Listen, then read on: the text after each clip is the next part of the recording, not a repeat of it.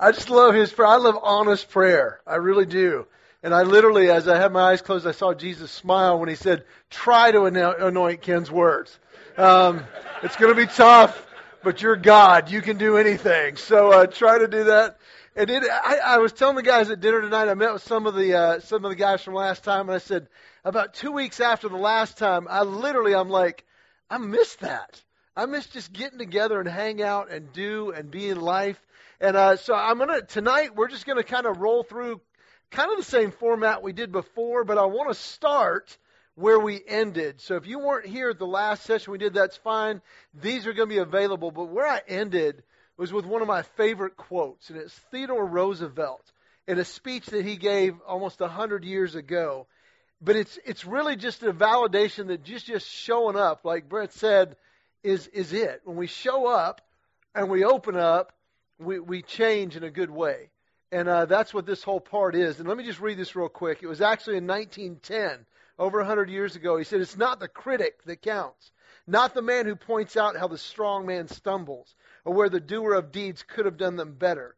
The credit belongs to the man who is actually in the arena, whose face is marred by dust and sweat and blood, who strives valiantly, who errs and comes up short again and again, because there is no effort without error or shortcoming, but who actually does strive to do the deed, who knows the great enthusiasms, the great devotions, who spends himself in a worthy cause, who at the best knows in the end the triumph of high achievement, and who at worst, if he fails, at least fails while daring greatly, so that his place shall never be with the cold and timid souls who know neither victory nor defeat.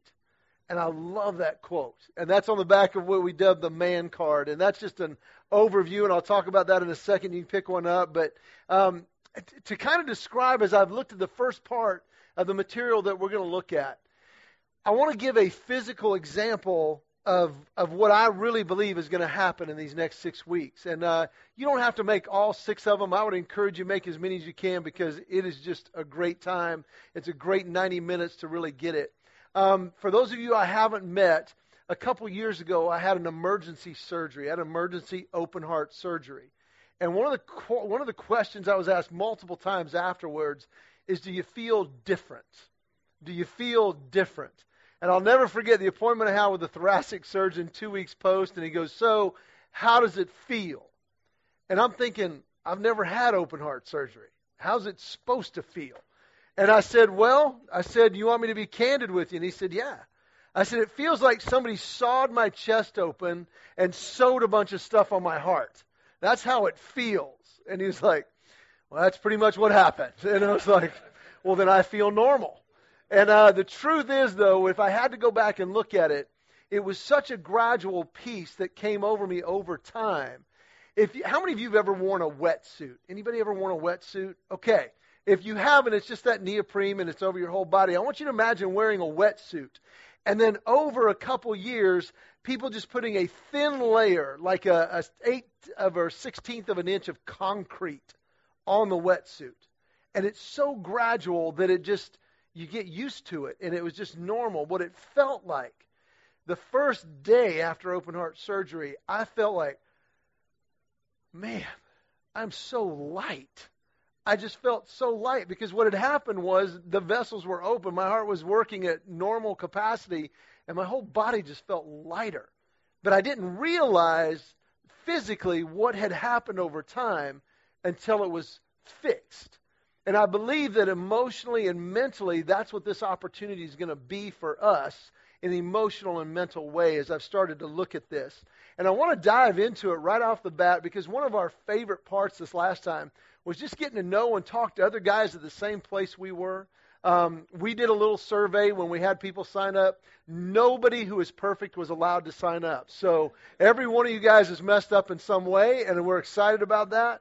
But I want to get a little bit of the story part, because if you open your book, there's some stories at the beginning. And let me just say, starting on page 14 and 15, I would encourage you to go back and read that. That'll take you basically 2 minutes to read, and it's about one of the authors. On pages 16 and 17, that's another 2 minutes, and it kind of gives a good overview. But where we're going to look tonight and fill in some blanks is on page 18. And starting at that very beginning, that every man has a story. And if you want to, grab a pen there and just kind of fill it out as we go. Every man has a story. And in a second, I'm going to ask you to tell just like a 90-second version of the highlights of your story that you can remember, some of the highlights. Because here's the deal. Our lives are full of pain, failure, success, hope. And I think we just kind of go through life and we don't really make the marks to go, okay, what was that and how did it affect me? Because if you look at that second part, too often men don't know how to deal with their hurts and hopes and emotions. You can underline those. We've just kind of gone through it. And kind of like in the NFL, since it just ended, I don't know if you saw the Super Bowl or not, but there was a couple plays where it was questionable. And because it was a big gain, they run up to the line and they get that snap off real quick so they don't have to review it and you don't get to throw the red flag.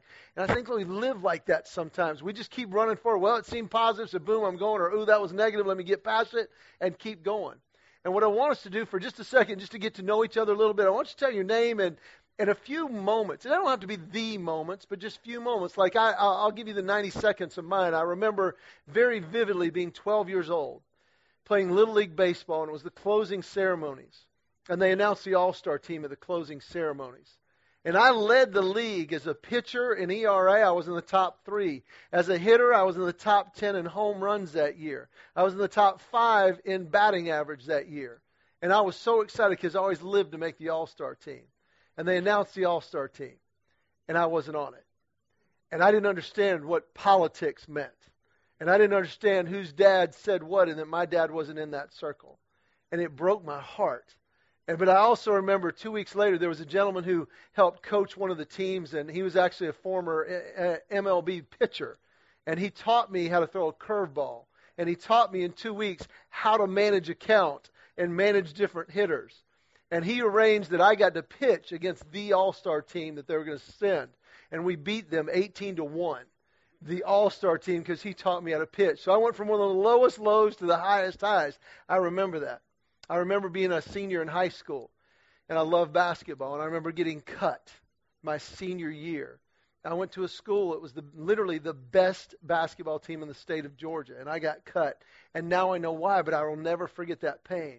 I remember the day I got married, and to this day I can look at my wife, and I see her that way. I can remember the day each of my children were born. I have 4 of them. Our youngest was adopted, and I'll never forget the day we got his birth certificate. When you adopt, they send off the information to the original hospital, and they send you a birth certificate. And on his birth certificate is my name. And the mother who gave birth was my wife. And she looked at it and she went, wow, that was the easiest birth out of all 4 of them. That was awesome. And so those are just some of the highlights of me. So you know I've got 4 kids. You know I like sports and that. So here's what I want to do. I want you to take 10 minutes. So you're going to have to take about 90 seconds each. Just tell your name and tell some of the highlights of your life and low life, whichever you want to do, and just go around the table and do that. We're going to take about 10 minutes. If your table does not have a leader, you can volunteer, or I'll even do this real quick. Everybody take one finger. If your table has a leader, he'll lead, but everybody take one finger. Everybody real quick, right here. I'm going to count to 3. Look at the guys at your table. And I'm going to count to 3, and on the count of 3, I want you to point at whoever looks like they'd be the best leader. 1, 2, 3, point. Okay. Whoever has the most fingers, that's the leader at your table. You got 10 minutes to introduce a couple highlights and lowlights. Go. All right, guys. We're going to go ahead and dive in. If you didn't get all the way around the table or you didn't get to finish your story, we're going to do a couple questions at the end, and you can pick up where you left off. But if you go ahead and make sure you're open to page 18, we're going to go ahead and dive in and run through this. Because there's a need to look back. Every guy has been shaped by key moments in his life. We looked at that.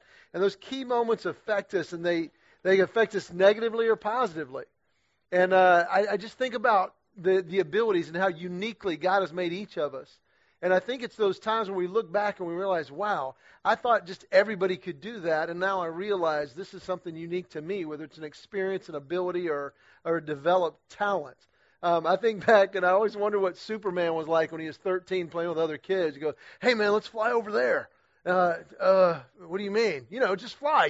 Fly. And he takes off. And he comes, yeah, come on, guys, fly. And he's like, yeah, we can't do that. And what? You can't do it because it's just natural to us.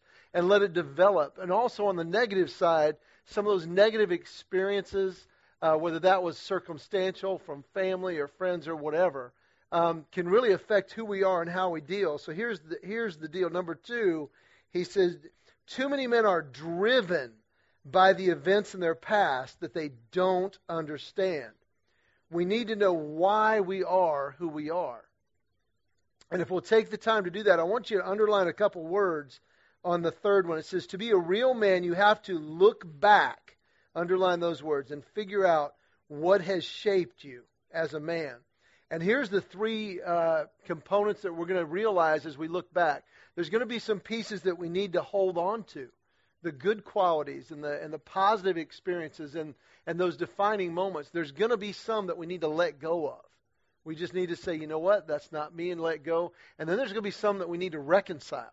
It's not a good or a bad. We just need to reconcile that maybe with a person or whatever. So we're going to, this material over the next weeks is going to really help us identify those and how to deal with that.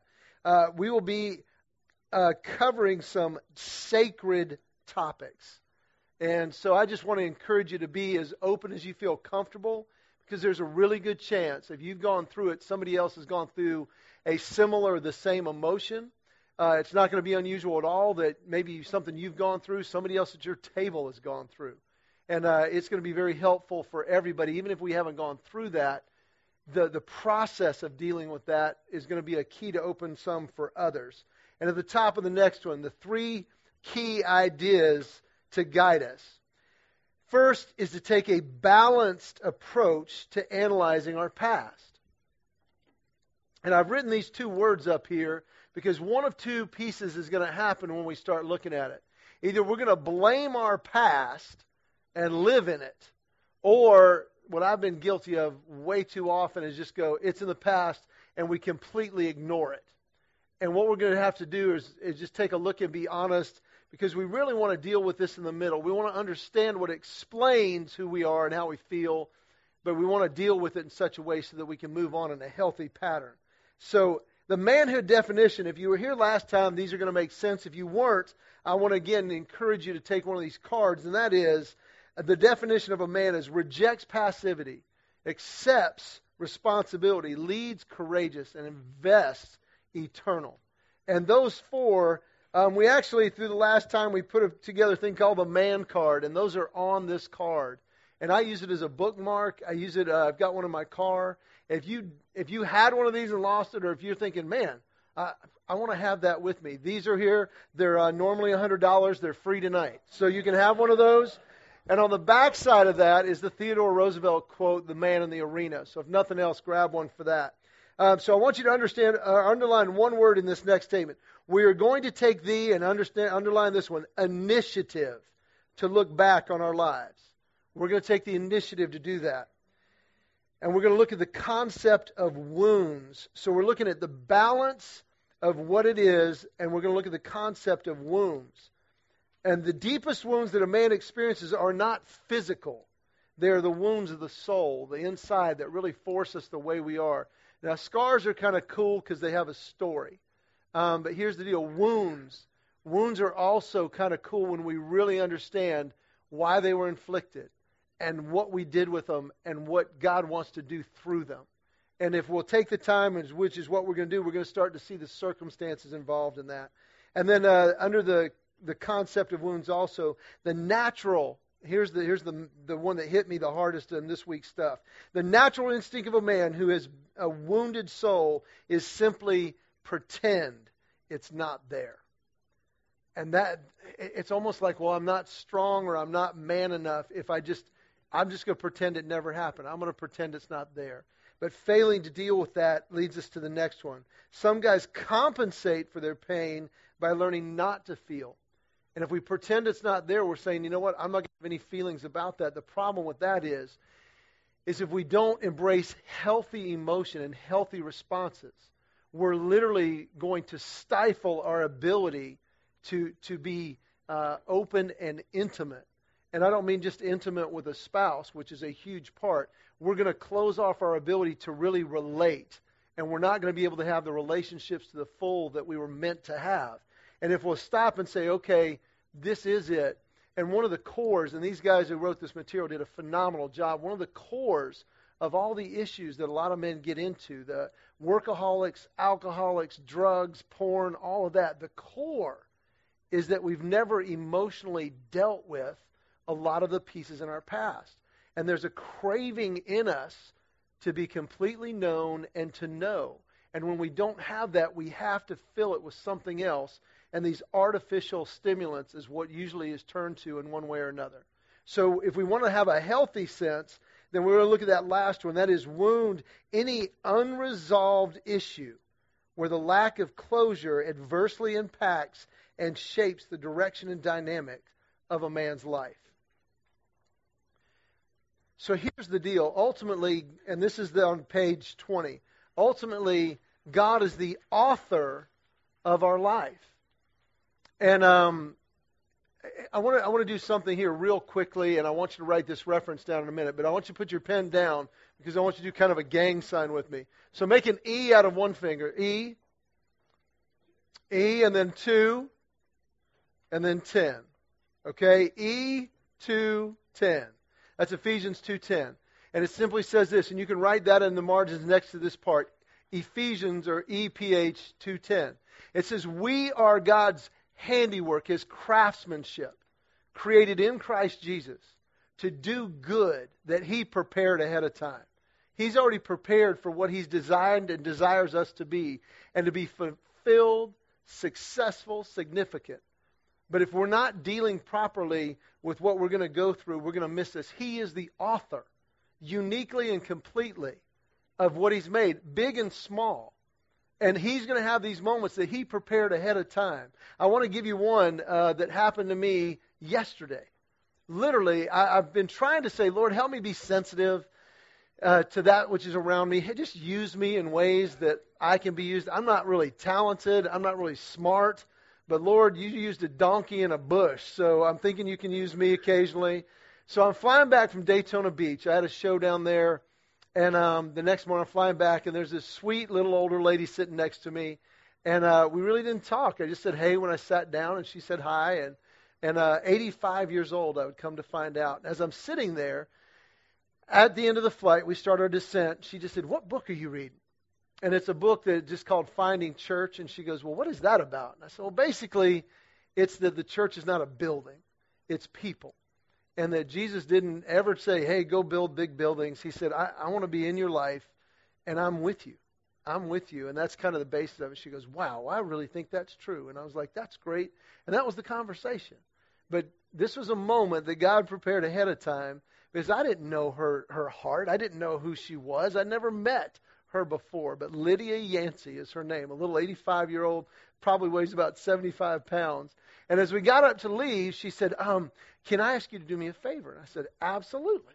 She goes, I've got a bunch of oranges, and they wouldn't let me check 2 bags, so I've got one up there, and I don't think I can get my bag down. And I'm like, absolutely. So I pick it up, and it was heavy. She got about 80 pounds of oranges. And I was like, wow, that is heavy. I think I want one of those. And as I'm standing there, just kind of a whisper in my heart, Ken, you know, there's a jetway, and it goes up. You ought to offer to take it up there. And I'm like, you know what, Miss Yancey, I'd be glad to take this bag up that ramp until we get on even ground for it. She goes, oh, my goodness, would you do that? And I'm like, absolutely. We get up at the top of the ramp, and they've got the board of the train that she told me that she was going to Detroit. And she gets to the top, and she goes, well, thank you very much. And she starts squinting and looking at this board. And I said, you're going to Detroit, right? And she goes, yeah. And I said, well, you're at A3. I said, do you know where that is? And she starts looking at the concourse, and she's just kind of just perplexed. And I said, Miss Yancey, I said, now I'm literally thinking, I don't know a lot, but I live in this airport. So I know where everything. I said, you know what? I'm going that way. Can I show you where that is? Would you do that? I'm like, absolutely. And so we walk, and as we get to the A concourse, I'm going to baggage. She has that perplexed look. I said, Miss Yancey, I got a few minutes because my bags are going to be a minute. Can I walk you to the gate? She goes, oh, my goodness, that'd be so great. And so I walk her to the gate, and as we're walking, she said, and as we're walking, I'm just thinking, Lord, thank you that I got an opportunity to do something for somebody that I can do, and it meant something. And she went on as we were walking, she said, you know what? Today I was praying, and I'm like, Lord, I don't know how to get through that big airport, and I don't know what I'm going to do with this big bag. Will you just help me? And she said, you're an answer to prayer. And I said, well, thank you very much. And as we were walking, though, God just put an exclamation point on, you know what, Ken, I'm going to show you how exactly I ordained this. I made this happen. Never met the woman. We sat together, and I did this. As we're walking, she says, you know, I have a daughter, and she had cancer. And I was like, Miss Yancey, I have a daughter, and she had cancer. And she goes, no way. And she said, I said, is somebody going to pick you up at the airport? And she said, yeah, one of my sons is going to pick me up. And I said, really? I said, do they all live close by? Yeah, and I got grandkids. And I said, how many sons do you have? She said, I have 3 sons and a daughter. I said, Miss Yancey, I have 3 sons and a daughter.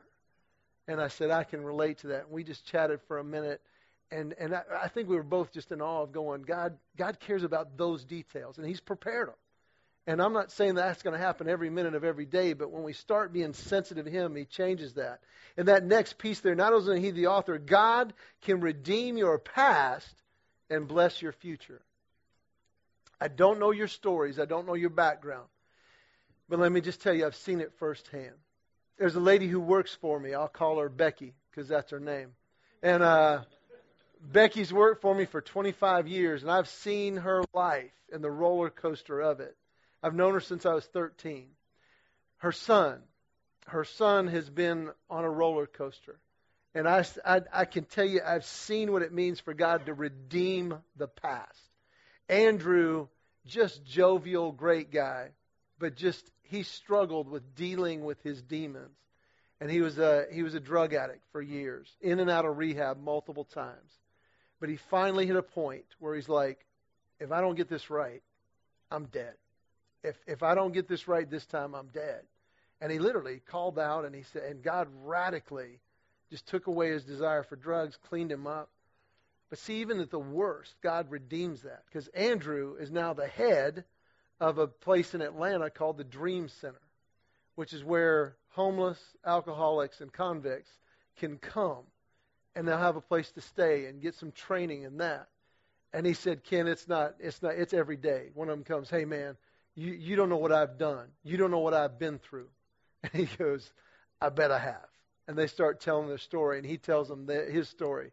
And they're like, and you do this now? And he's like, yep. He says, that's what can happen. God redeems even our worst. So I say that to say that, you know what, in your story and mine, the good and the bad, what's been done to us and what we've done, good and bad, God wants to take that, and if we're going to be the men He made us to be, He wants us to redeem that. And here, this verse, I've highlighted it. It's been one of the ones that I've kind of committed to memory. It says, and we know this, that those who love God, all things work together for good, for those who are called according to His purpose. It's simply to say, God, you're here, and you're going to do this.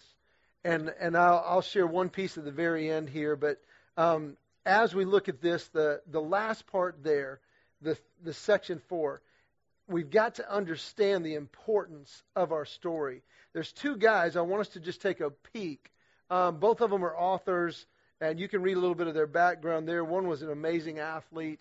But I just want to watch a clip real quick of these guys of a couple minutes of what this really is kind of laying the foundation for as we go through this. So check out the screens for a minute.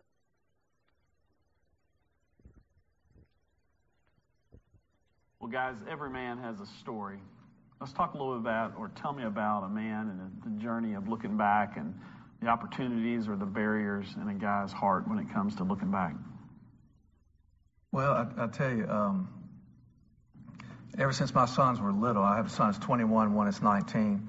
When little, they're always saying, hey, Dad, tell me a story, tell me a story, tell me a story about you. I started telling them the truth about my life in terms of what happened to my heart. And that's really the story of a man's life is, where did you put your heart? What happened that you hid your heart? Very tragically. And my greatest hope as a father is you won't have to hide yours, that you will use yours to do exactly what it's made to do. Oftentimes we think we're writing the heroic story. When the stories that are most powerful in my life and continue to be powerful in the lives of my kids are the ones that are stories that show them a human dad with a great God. Yep. You know, I sat down with my son several years back, and, you know, every young kid, you know, thinks his dad's still a hero. He was still at the age when I couldn't do wrong, and I was still on a giant pedestal. And I was going to share with him some of my story in a similar way that Chip was just describing. And my greatest fear was my greatest fear. Like, now my son's going to think his dad's a loser, his dad's a failure. He won't respect me, won't, you know, all those things that you want your boy to think about you. And I remember sitting him down and walking him through some of the tragedy of my story and some of my great failure in the midst of that story, and being with him in it and talking to him. And his first response out of his mouth was this. And I think, gosh, at the time, Jay was, what, he'd been maybe 12 years old. Mm-hmm. And he looked at me, and the first thing out of his mouth, he said, "Daddy, I think you must be more like me than I thought." And it wasn't because he was dealing with the same issues I was dealing with. That all of a sudden, he saw that his dad was human and in need of God. Like he already knew that he was human and in need of God. In that moment, although I'm ahead of him and above him as a dad in some ways, in that moment I came next to him as just another man in need of a great God that can save a man in great need. And I'll tell you, that was actually a turning point with my son. And that from then on, he began to be free with me more than he ever had been with what's happening inside of him. Not just stuff he's doing, but stuff he's feeling, stuff he's afraid of, stuff he's glad about, what he's feeling lonely or scared or hurt. Because he was starting to see that it was okay for him to be a human being because he had a dad who was a human being. If that makes sense? And our sons are asking us, or daughters are asking us, teach me how to be human. That's it. Before a God that can meet me in this, instead of teaching me how to be a hero. And God makes heroes. We don't make ourselves. Teach me how to supersede my humanity somehow by being above it. Which oftentimes that's the way we want to tell the story. And the truth is, that's not my story. In fact, that's what I love about the scriptures, is that's not the story of this book. And this book is about people made for innocence who experience great tragedy, that try to survive apart from God, and ultimately are promised a redeemed future. And that's the story of the Bible, but it's also my story.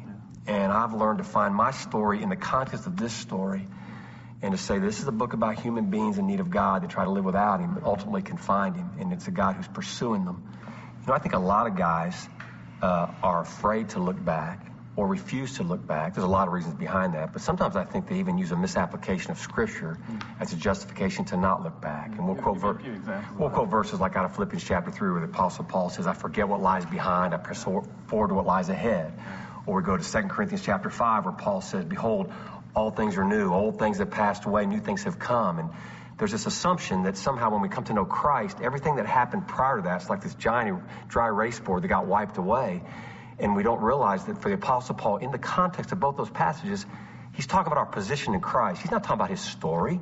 Listen, the Apostle Paul knew he had a story, and he knew that his story was impacting who he was and what he was at that present moment in his life. As you've That's the foundation that we want to take a peek at, because I've learned this. If I don't learn from my past, I'm destined to repeat it. If I don't learn from that which is done to me, I'm destined to mirror that. And that's what we're going to be looking at in these next few weeks, is just that idea that, you know what, we want to learn and we want to move forward. So tonight, I just want to just take a moment and be able to go around the tables, and there's only 2 questions tonight. And if you turn on the next page to page 22, I want every guy that feels comfortable to answer these 2 questions within your group. But on the other side, you'll see a blank sheet of paper. In that tan area, I want you to feel free. If something hits you that's being said around the table, just make a note of what it is and why it hit you. And you may not even know why, but just make a note of that. Or if it comes a question to your mind, you know, I wonder why we're this way, or I wonder why I feel this way. Just make a note of that. Because I can guarantee you God's going to deal with it, and he's going to show it and answer those questions and clarify those in the next weeks to come. So you've got about 15 to 18 minutes to go through those questions, so take your time. If you didn't finish going around your table in that first session and letting everybody kind of do their 90 seconds, go ahead and do that as well. And then we'll just kind of do a recap of tonight. I'll give you a little bit of possibilities as you can dive in for next week at the end for about 3 minutes at the end. So go ahead and go around your tables and do those questions on page 22. Let's wrap it up, but let's do it this way. I'm curious on that first question. Discuss with your group hesitancies to looking back. What were some of the common hesitancies to looking back that kind of popped up while you were talking about that? What makes us hesitant to look back? I'll tell you a unique one from this table. I don't know how many tables have MIT and Harvard. I'm not counting myself. I'm not in that. MIT and Harvard at their table. That's pretty much everybody. You know, that's. Sorry, that was okay. But it was actually the opposite of the hesitancy. It is getting locked into looking back. Staring in the rearview mirror. Staring in the rearview mirror. Yeah. Getting locked up on that. I can totally see that. And one of the other ones as I was studying this, a gentleman said, you know what, we've got to glance back. But if all we do is stare at the rearview mirror, we have multiple accidents heading ahead because we're focused on that. So it's that balance of that. That's a great one. Anybody else have fear, the fear of looking back, fear of what I might find back there? What are some of the other ones? Yeah.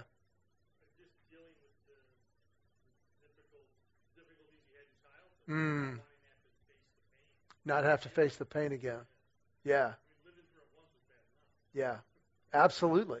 And then if I have to go back and live it again. But now that we have this structure, you're not even going to have to stare at it. As we go through this, there's probably going to be some pieces that pop up as aha moments. How about that second one?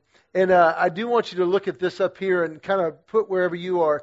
Do you as an individual tend to blame your past or ignore your past? If your left hand was blame and your right hand is ignore, which one do you tend to do more? Is it blame, left hand, or ignore, right hand? Okay, let's do those. Put your hands down. How about blame? How many of you kind of blame the past? And then how many of you ignore the past? Oh, yeah, that's the majority. Okay, and I tend to do that as well. That's big time me. Well, let me just encourage us in twofold. One, at some point, I would even say tonight before you go to bed, it's very short, but it's very encouraging to realize how valuable learning from our past is to read page 24. Page 24 is just a list of men who had basically failed and dealt with failure and what those failures looked like and moved ahead. And then for next week, I want to encourage you, there's a 3-page story about a gentleman, and then there's one of the authors in page 32 and 33. It's a 2-page one as well. Just reading some of those stories, it's either going to do one of two results. One, you're going to identify with some of the feelings involved in those stories, or two, you're going to kind of be able to understand some of what's going to pop up at your table next week by reading those two stories and then the lyrics, and then we're going to pop into page 36. So if you want to read any parts of page 28 through 35. Those are good to read and just give you an overview. You don't have to, but you can. I highly recommend the one on page 32 and 33. One of the authors of the material and his childhood was really, really good. On top of that, if you want or don't have one of the man cards, you can pick these up over here. They're right over here, and to wrap it up. And I want to just wrap up with, there's something about taking the truth, taking God's truth, and committing it to memory. The verse that we looked at tonight, Romans 8:28, is really good, that God causes all things to work together for good to those who love Him and are called according to His purpose. I promise if you put that in your mind, if that one's not the one you want to get, this week has been one of my favorites, and it really kind of steps into the fact that if we come back, we take an honest look, then we're disciplining our mind to deal with where we may need to change. And with that, if we don't do that, we're destined to repeat the failures of the past. And there's one verse, it's in Proverbs 12:1, and this may be the one you want to memorize. It's one of my favorites now, and I'm committing it to memory. Whoever loves discipline loves knowledge, but he who hates correction is stupid. Okay, so it's in there, and I can tell you I've been stupid more than once in my life. And it really is facing the truth and saying, what are we going to do with this? So here's the deal, guys. I'm going to wrap up in just a word of prayer. Thanks for coming out. We got a few extra minutes this week. I knew we were going to finish a little bit early. Feel free to hang out, eat some of this wonderful food on the table. This is man food. Get a good sugar rush before you go home. Take one of the mints with you, so when your wife kisses you when you come in and says, "What did you talk about tonight?" Be thinking about that and just going, you know what we just talked about? We need to deal with our past a little bit. We need to look at that so I can become the man that I was meant to be, the dad I was meant to be, the friend I was meant to be. That's kind of what we went with. And you can even ask her some questions. You know, if you had to have the highs and lows of your past, what are some of the highs and lows that you would say were part of that formed you? Because anytime you can ask your wife a question, you don't have to talk. So that's even better. So go with those highs and lows. But let me wrap us up in a word of prayer. Feel free to hang out, and we'll go from there. God, thank you so much for this week. God, I really do thank you for the gentlemen that have put this together. And I pray that we would just realize that you want us to live full, successful, significant lives. And you want us to be men. And you made us to be men. Help us to continue to uncover what that means. And just take an honest look. And Lord, thank you that you're with us in the middle of it. And it is only through Christ we get to pray. Amen. Hope you had a great time around your tables. We'll see you next week. Feel free to linger. If you have any questions or want a card, we're up here. Have a great evening, guys.